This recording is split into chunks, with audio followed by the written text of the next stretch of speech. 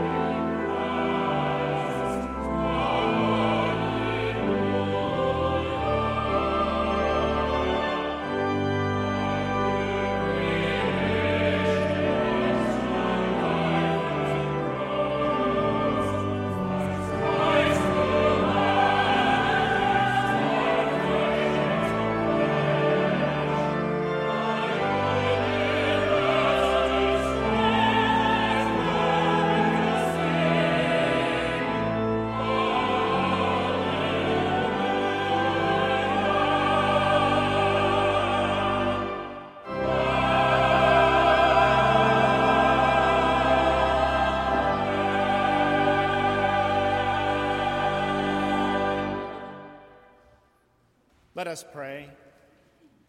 Grant to us, Lord, we pray, the Spirit to think and do always those things that are right, that we, who cannot exist without you, may by you be enabled to live according to your will.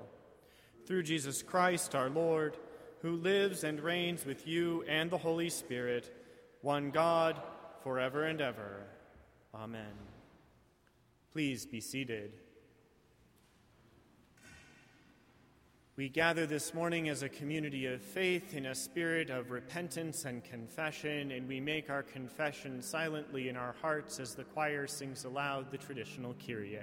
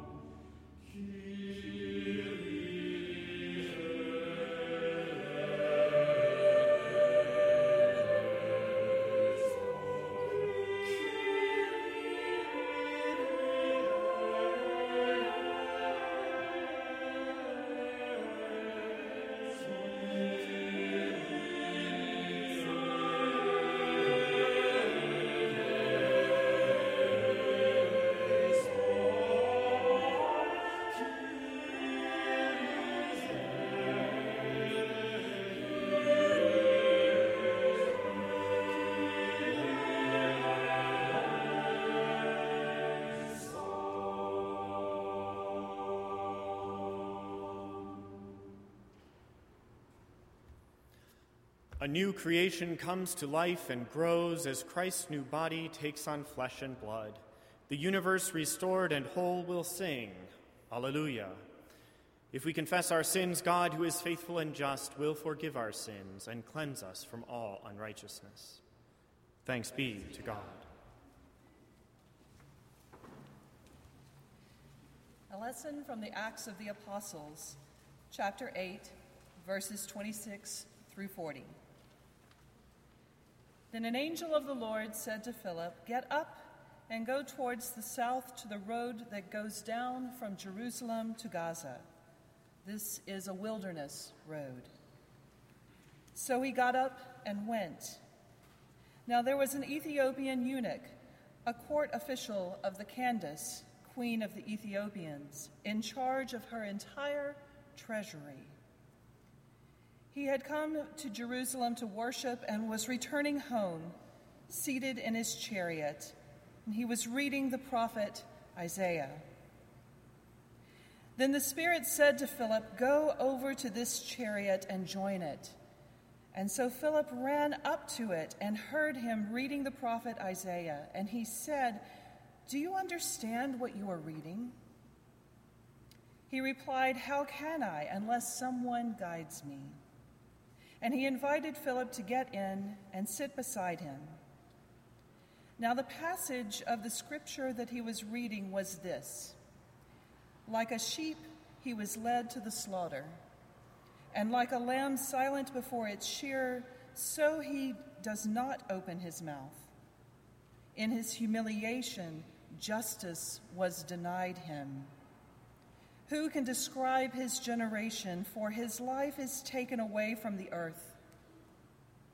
The eunuch asked Philip, "About whom, may I ask you, does the prophet say this? About himself or about someone else?" Then Philip began to speak, and starting with this scripture, he proclaimed to him the good news about Jesus. And they were going along the road. They came to some water, and the eunuch said, "Look, here is water. What is to prevent me from being baptized?" He commanded the chariot to stop, and both of them, Philip and the eunuch, went down into the water, and Philip baptized him. When they came up out of the water, the Spirit of the Lord snatched Philip away, and the eunuch saw him no more and went on his way rejoicing. But Philip found himself at Azotus, and as he was passing through the region, he proclaimed the good news to all the towns until he came to Caesarea. The word of the Lord. Thanks be to God.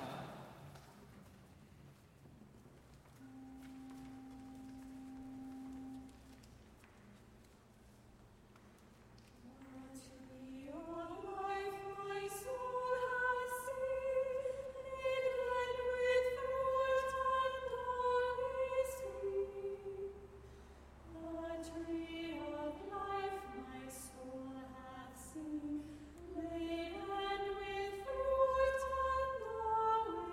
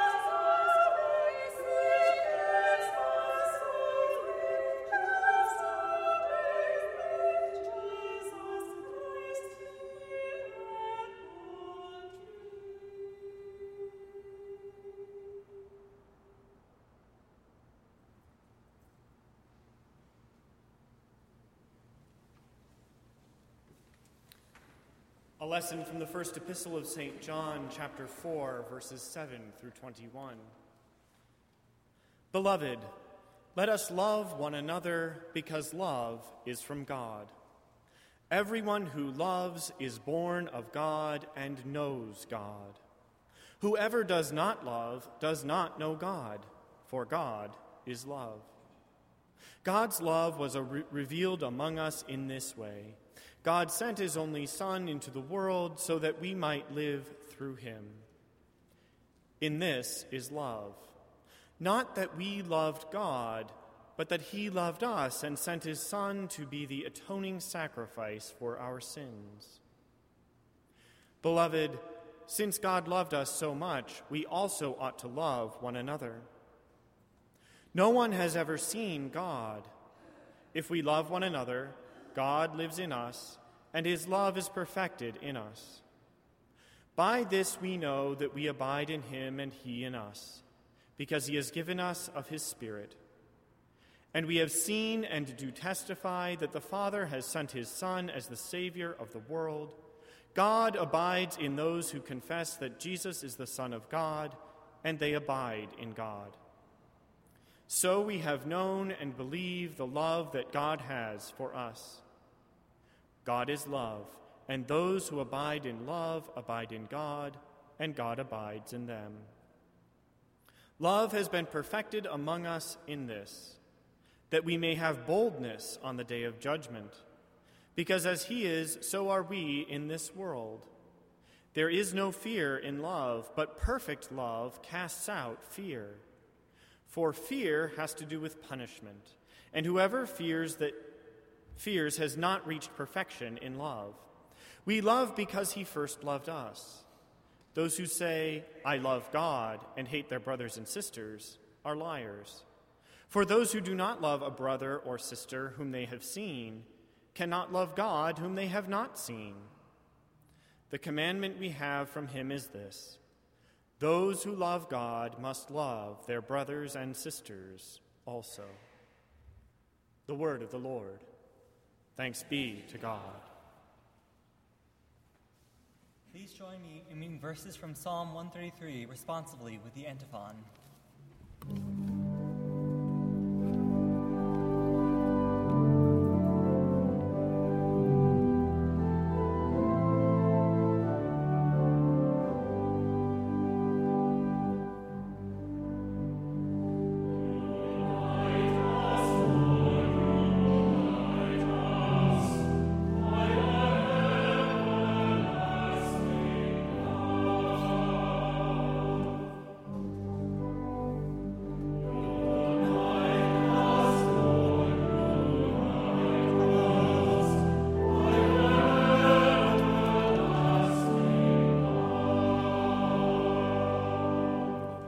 How very good and pleasant it is when kindred live together in unity. It is like the precious oil on the head, running down upon the beard, on the beard of Aaron, running down over the collar of his robes. It is like the dew of Hermon, which falls on the mountains of Zion. For there the Lord ordained his blessing, life forevermore.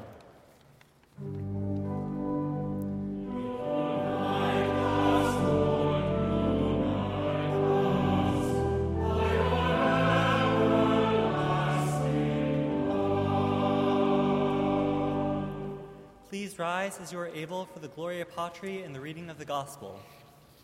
Amen.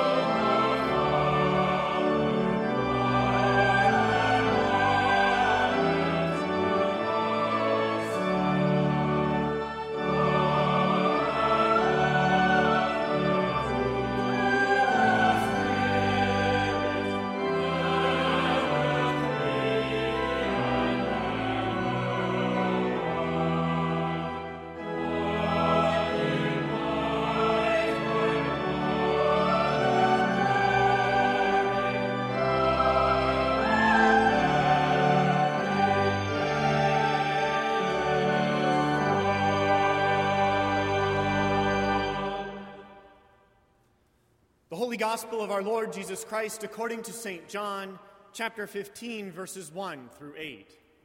Glory to you, O Lord. I am the true vine, and my Father is the vine grower. He removes every branch in me that bears no fruit. Every branch that bears fruit he prunes to make it bear more fruit. You have already been cleansed by the word that I have spoken to you. Abide in me as I abide in you. Just as the branch cannot bear fruit by itself unless it abides in the vine, neither can you unless you abide in me. I am the vine, you are the branches. Those who abide in me and I in them bear much fruit, because apart from me you can do nothing. Whoever does not abide in me is thrown away like a branch and withers. Such branches are gathered, thrown into the fire, and burned. If you abide in me, and my words abide in you, ask for whatever you wish, and it will be done for you. My Father is glorified by this, that you bear much fruit and become my disciples. The Gospel of the Lord. Praise to you, Lord Christ. Please be seated.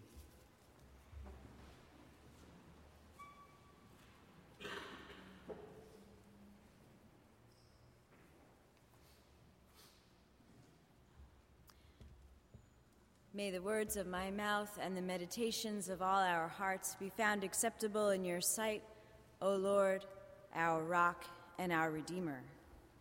Amen. I'm very happy to be back with you at Marsh Chapel, and happy also to have a front row seat for this exquisite choir and organ music. And greetings to you also who are listening on the radio. Our theme this summer is the beloved community. So it's a little funny for me to begin with a story about a hermit, but that's what I'm going to do.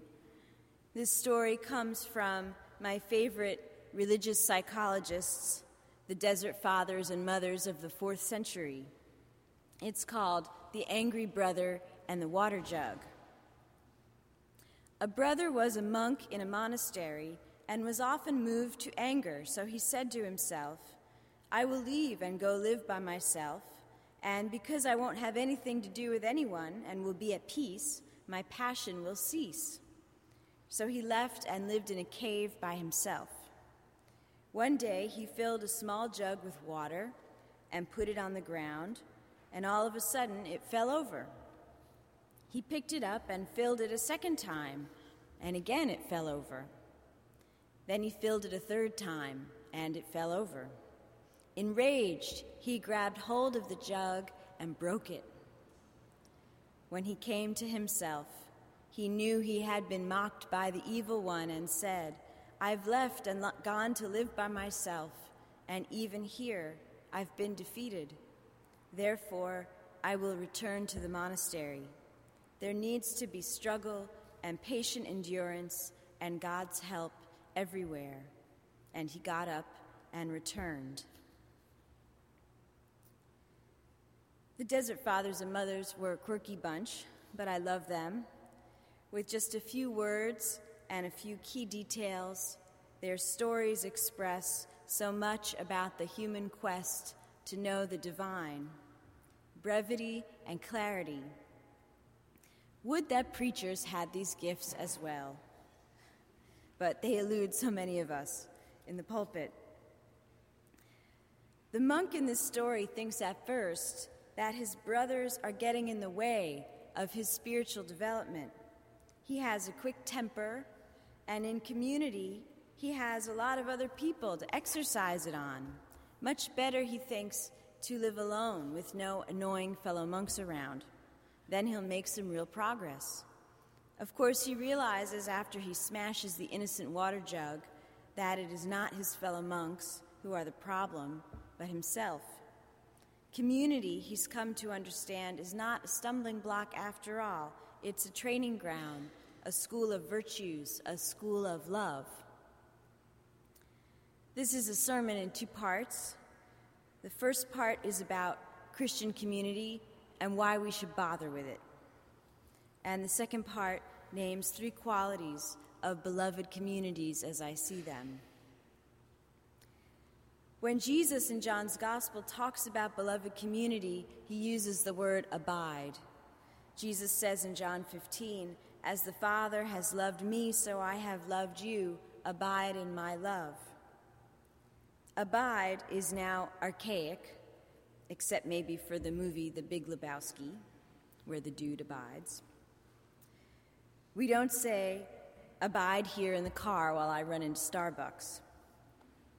Abide by the law is one of the only current uses of the word. Some other contemporary translations of the Bible use "remain in my love" instead, but there is reason to retain abide apart from the poetry of it. None of the synonyms for abide fully capture the state of being that Jesus is describing. It can mean remain or stay, but it also has shades of waiting and expectance, waiting in this state of love until Jesus comes again, to dwell, another archaic word, in Christ's love. Eugene Peterson, in his paraphrase of the Bible, The Message, translates this verse as, "Make yourself at home in my love."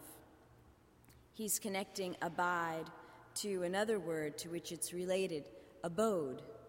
An abode is the place where you abide. God welcomes us into God's love, and this love is our shelter.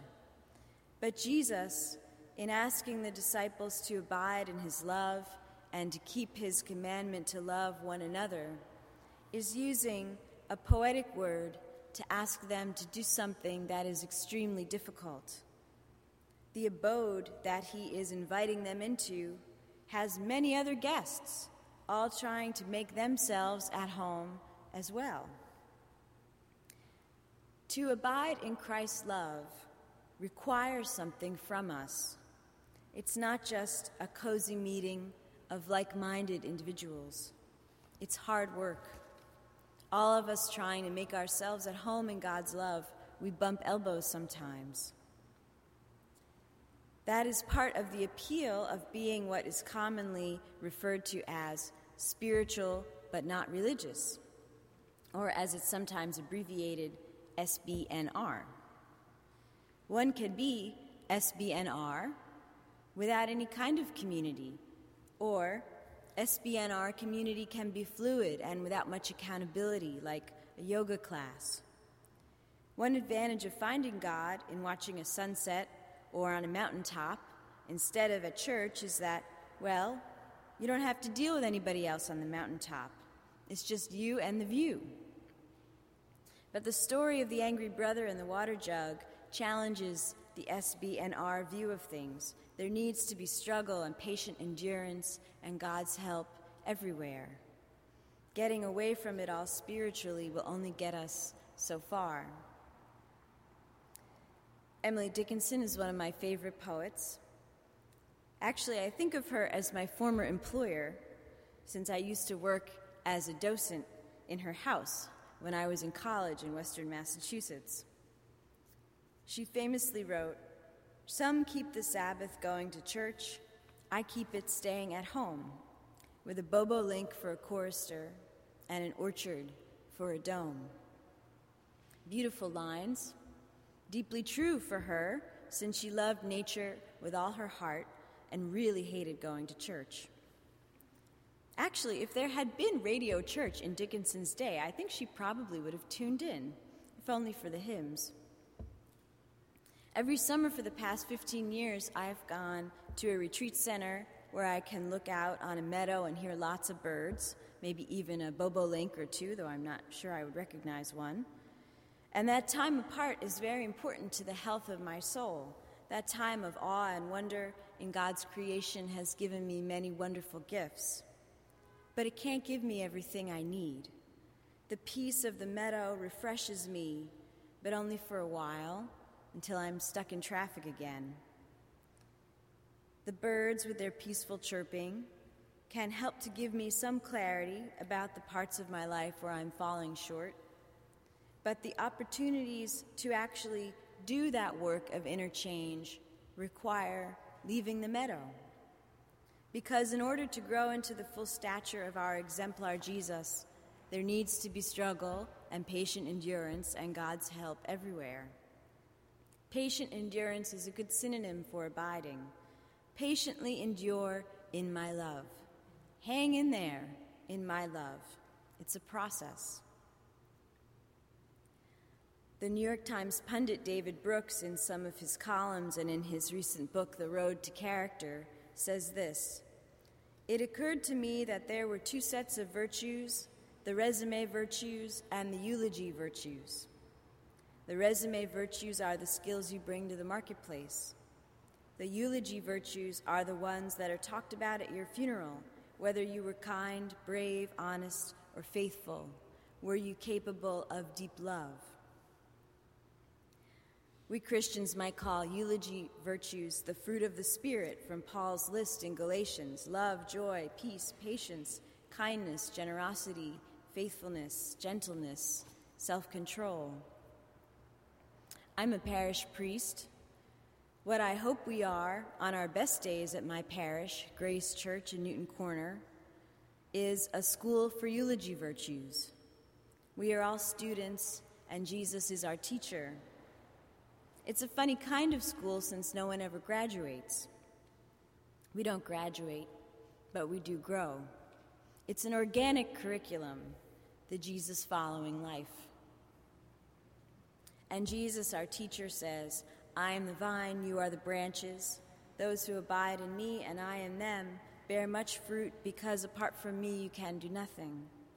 Stay close, Jesus says. That's how you become more like me.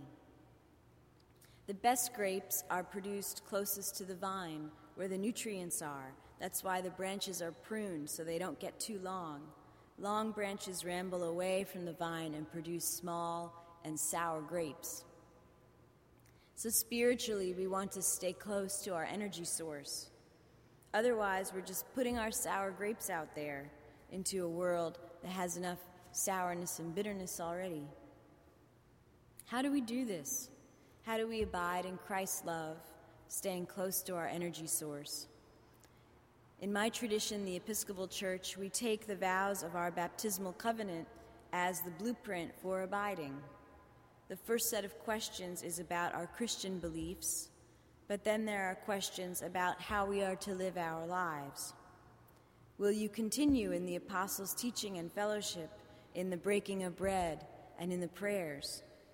Will you persevere in resisting evil, and whenever you fall into sin, repent and return to the Lord?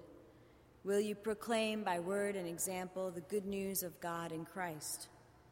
Will you seek and serve Christ in all persons, loving your neighbor as yourself? In all persons. This is not easy stuff, by the way. Will you strive for justice and peace among all people and respect the dignity of every human being?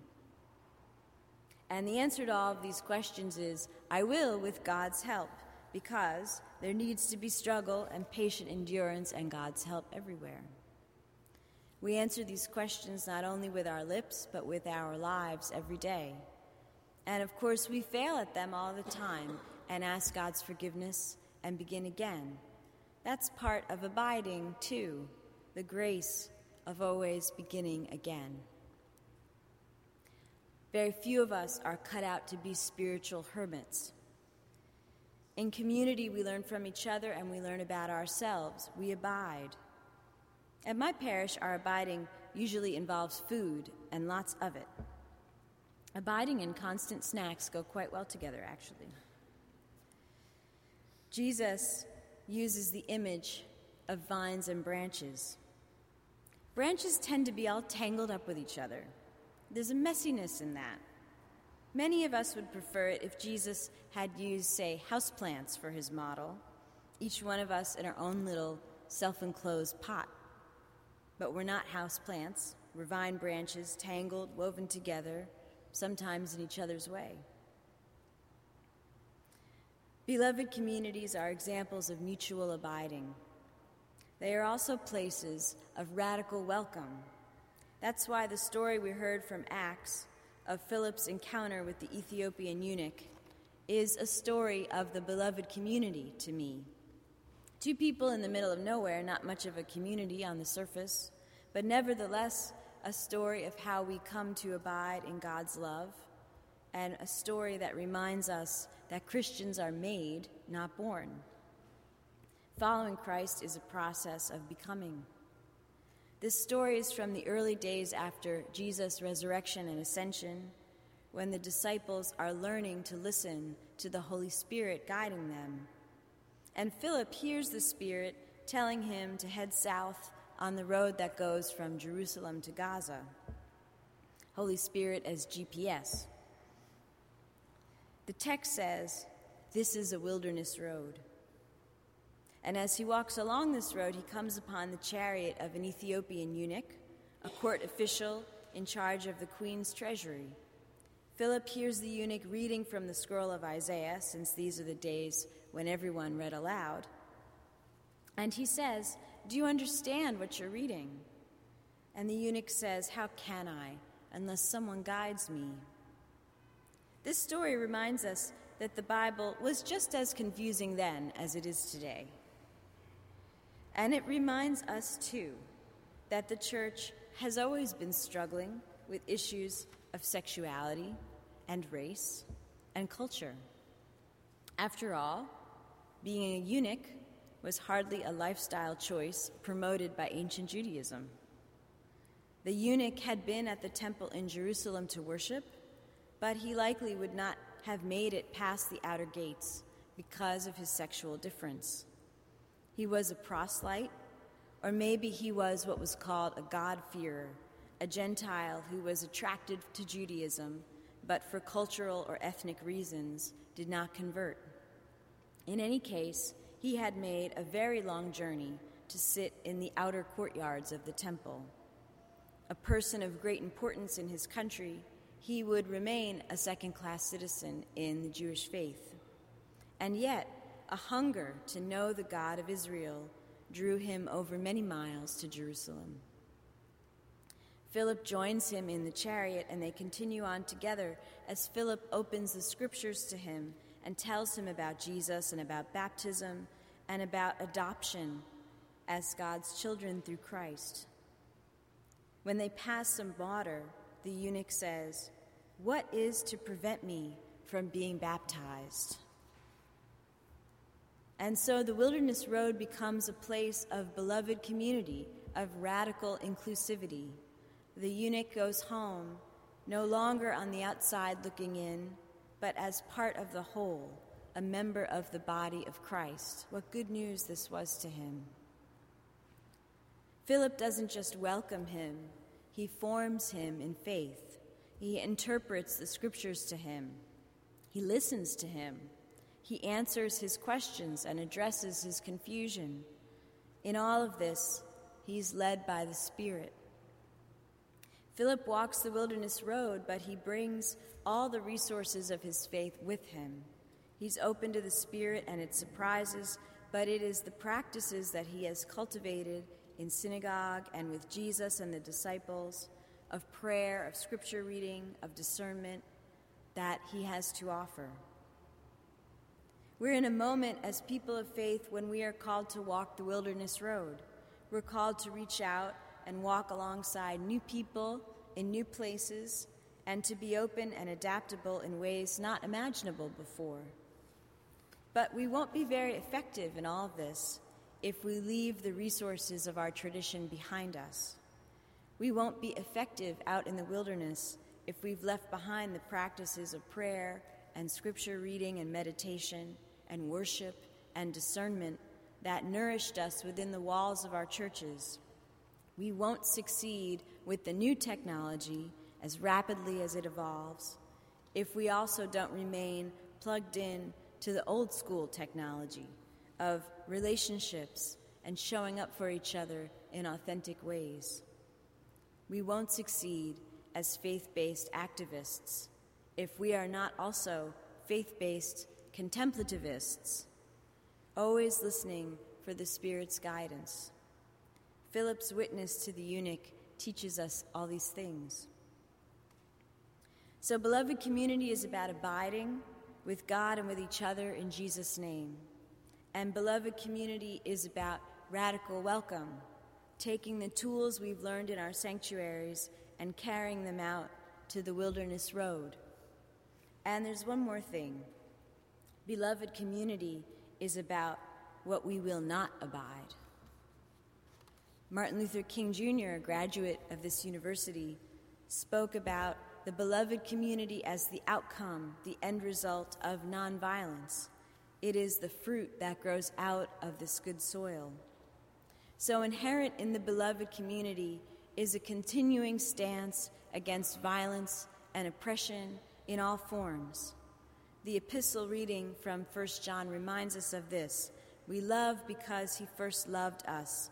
Those who say, I love God, and hate their brothers and sisters are liars.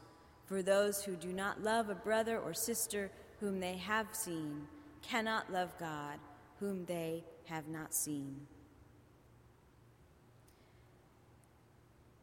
Today is the 1-year anniversary of the shooting of Michael Brown in Ferguson. I hope to God that we are on the verge of a new civil rights movement in this country. There are things that we cannot abide if we want to be the beloved community, if we dare to proclaim that we follow Jesus. We live in a complicated world, but there are 3 things that should not be complicated for us in the church.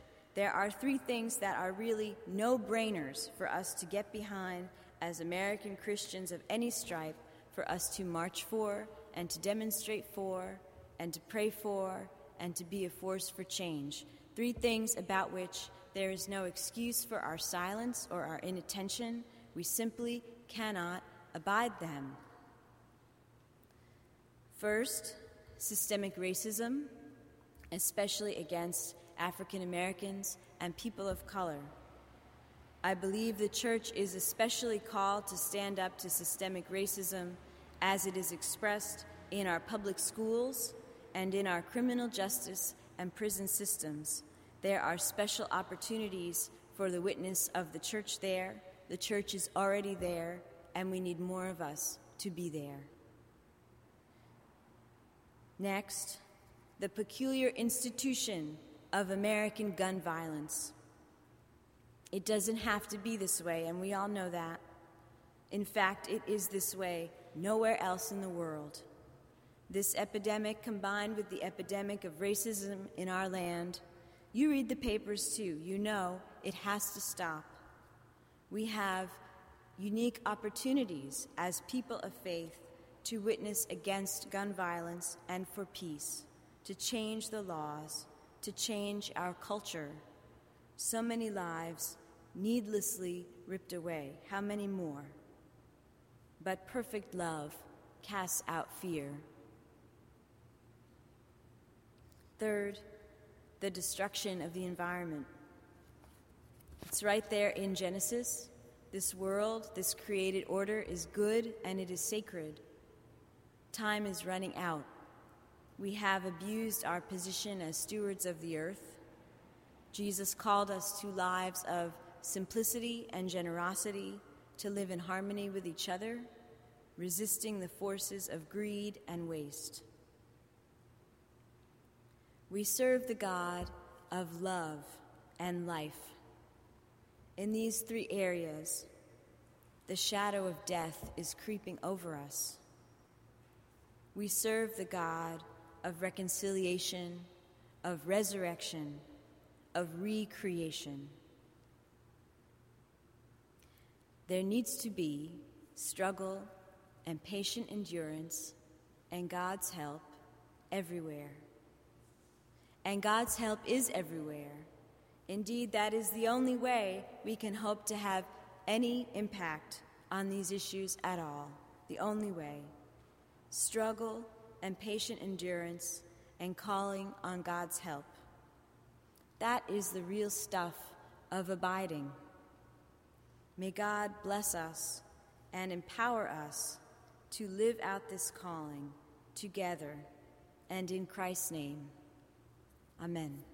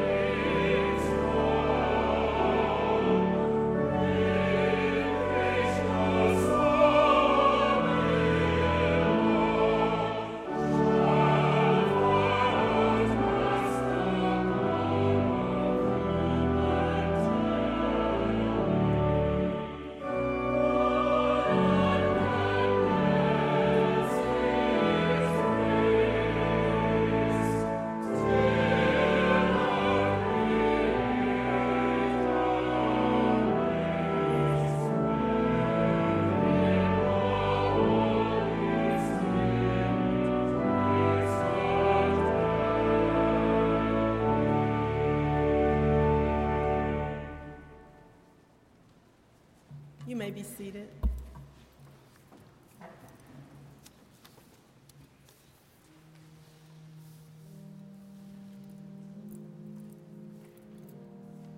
The Apostle Paul noted, we should devote ourselves to prayer, being watchful and thankful. So let us come personally and collectively to prayer, standing, sitting, kneeling, or however the Spirit moves you. The call to prayer this morning is hymn 473, Lead Me, Lord.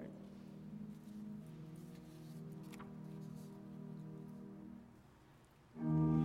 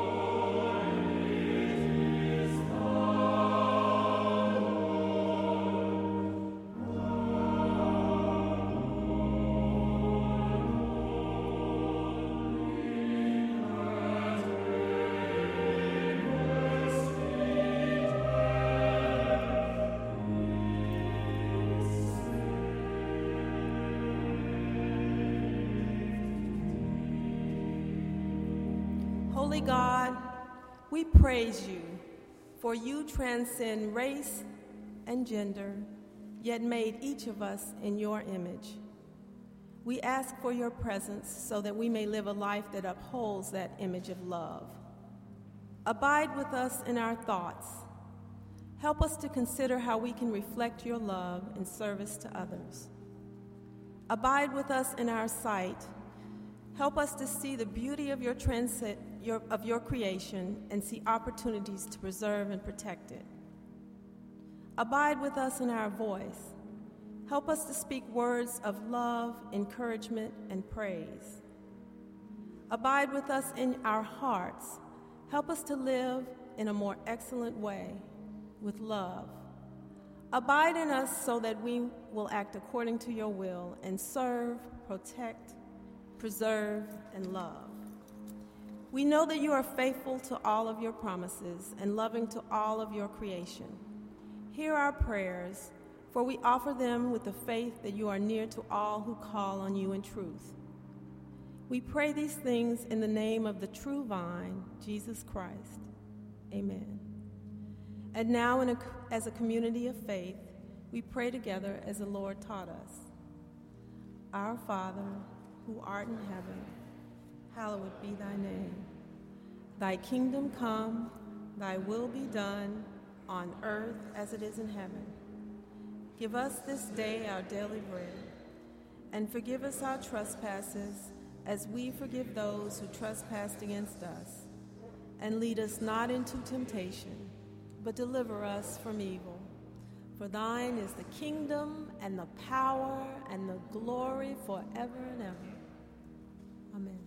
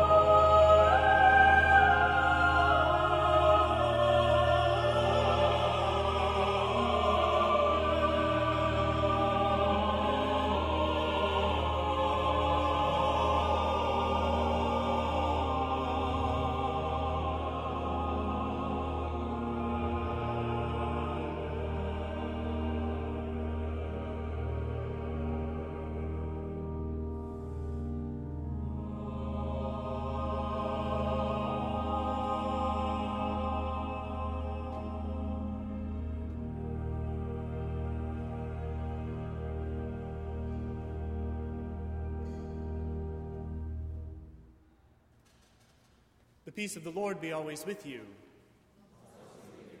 We welcome you once again here to the nave of Marsh Chapel and invite you to participate in our ritual of friendship by putting your name and contact information in the red book found along the center aisle of each pew, passing that book along to your neighbors so that we can get to know you better and help you get to know one another better throughout the coming week. We are grateful for Gina's presence with us this morning in preaching and fellowship, and our fellowship with Grace Episcopal in Newton Corner.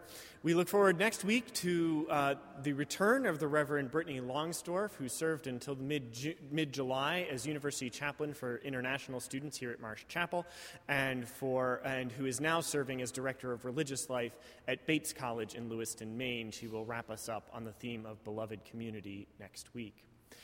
As the fall term emerges, come September, our annual matriculation service will take place on Sunday, August 30th, here at 11 o'clock in the nave of Marsh Chapel. We hope to see you then, and keep an eye to the Marsh Chapel website, bu.edu/chapel, for all of our upcoming services and activities, as well as the opportunity for online giving. As the ushers wait upon us for the morning offering, we invite you to meditate on Moses Hogan's setting of the traditional spiritual, "We shall walk through the valley in peace." Now walk in love as Christ loves us, an offering and sacrifice to God.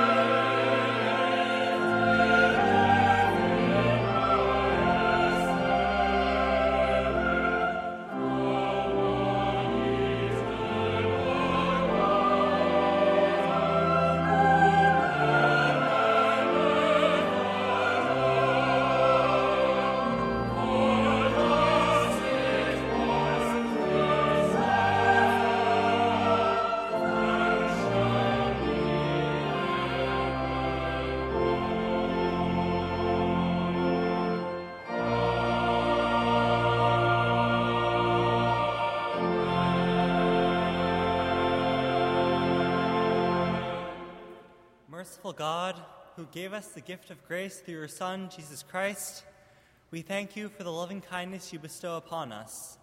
Accept the offerings that we give today, and let them foster in us a love and service for the beloved community in our words and deeds this week. We pray this in the name of your Holy Spirit. Amen.